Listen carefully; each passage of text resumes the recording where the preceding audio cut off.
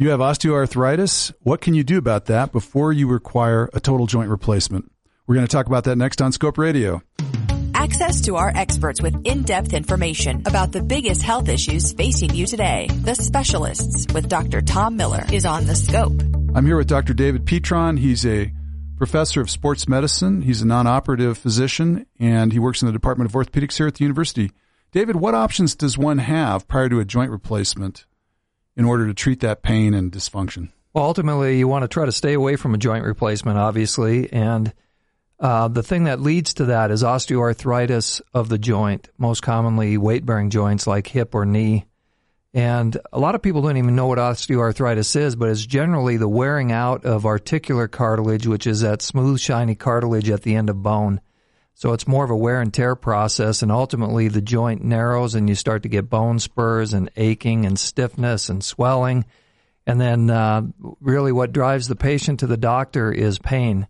Does everyone anticipate that type of wear and tear over their lives, or just some people prone to that? Some people are prone to it, so there is a genetic predisposition to it, but if you're overweight or you've had prior trauma, that also can predispose you to arthritis. But it's really insidious, so most people are surprised when I tell them they have arthritis because they didn't have an injury and they said their knee just started hurting and slowly comes on over time, exactly. And it's nagging, and after a while they just can't take it anymore. And finally they figure out, well, I can't run anymore, or I can't do the things I want to do anymore, so I'm going to go see the doctor. So by that time, I'm assuming they've maybe tried some home therapies. They've taken over-the-counter pain relievers like ibuprofen or naproxen or even aspirin. And at some point, maybe those aren't really cutting it and they're not able to do the things that they used to do. What do you offer them? Well, there's really three things they can do that they can control themselves. One is to get the muscles around the joint as strong as possible. So if it's a knee, quadricep strengthening, and usually doing lower impact activity. So that improves function. Does it help with pain? It does help with pain. So if they can increase strength, that helps the pain. Really, the muscles surrounding the joint are the shock absorber for the joint. So the stronger, the more balance, the more strength you have, the less likely you're to have pain in that joint. So first tip is physical therapy. That's the way to start. And don't go with the old adage, don't use the joint, Right. Don't slack off. Don't rest the joint. Well, that's when people get in a vicious cycle. It hurts, so they quit doing anything, so the joint stiffens, and because they're not doing anything, they gain weight, which makes the joint hurt more, and on it goes. So really the three things they can control: one, keeping the strength up; two, avoiding high-impact exercise; and the third thing is keeping your weight right. Now, by high-impact exercise, I assume you're talking about running, jumping rope, right? Skydiving. Right. Lower impact things are okay. So usually walking, which there's some impact with that, but that's usually not too bad. But biking can be a really good exercise for it, or even weightlifting. So it's usually the high energy things. So like if you jump even off the height of a stair step, that could hurt the knee. But if you slowly load that up by like getting out of a chair, that doesn't hurt the knee, and you build strength with it. So how about running on a treadmill? So for people who like to run, and there are a lot of them, plenty of people don't bike and they love to run. I guess they could switch to swimming, but what about walking or running on a treadmill versus being outside? Absolutely. That can be easier on it. And we actually have a running clinic at the Orthopedic Center, and we a lot of times evaluate runners and find that they can be putting too much stress on their quadriceps and not running enough out of their hamstring and their glutes. So they tend to overstride, which makes them load up the quadricep, which puts more stress on the knee. So sometimes it's something as simple as learning how to run a little bit differently. A lot of times shortening the stride and having more of the energy through the glutes and through the hamstring. So let's say that they do these things and they're very diligent about the physical therapy and they lose weight, but they still have pain. What else can be done? There's different injections that can be done. One of the things that can be done that's usually a short-term answer to the problem is a corticosteroid injection. But a lot of times that can kind of reset the pain, so it can settle down inflammation and settle down the pain so that we can institute some of these other things that we're talking about. Now, there are other things besides corticosteroid injections that you have used in the past, I think. Right. There's something called viscosupplements, which are more of a lubricant for the joint. So it's like 50-weight crankcase. Yeah, oil. Exactly. It has a thickness to it.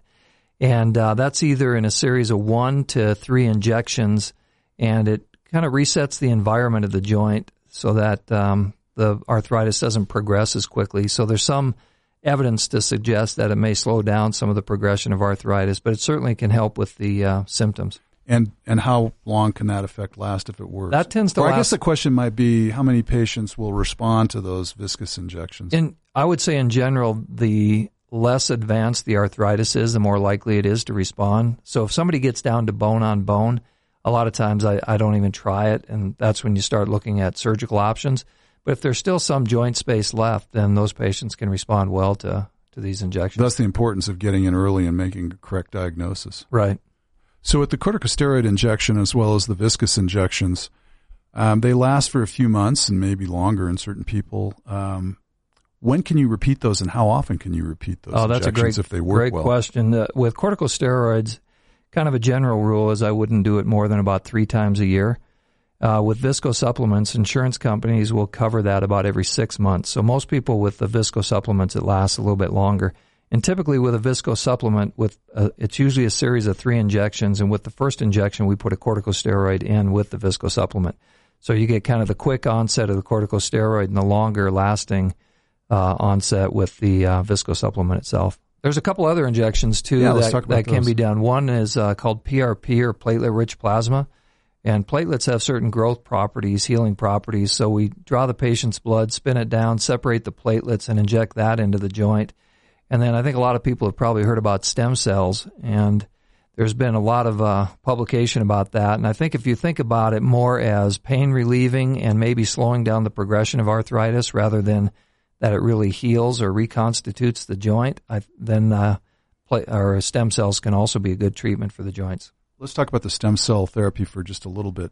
Now, is that obtained from the patient's own blood, and then how do you do that? There's different ways to obtain it. One is through bone marrow. So we do a bone marrow aspirate, usually out of the pelvis, which is a relatively pain-free procedure. Another way is derived from peripheral fat. So we can take fat cells and obtain the stem cells.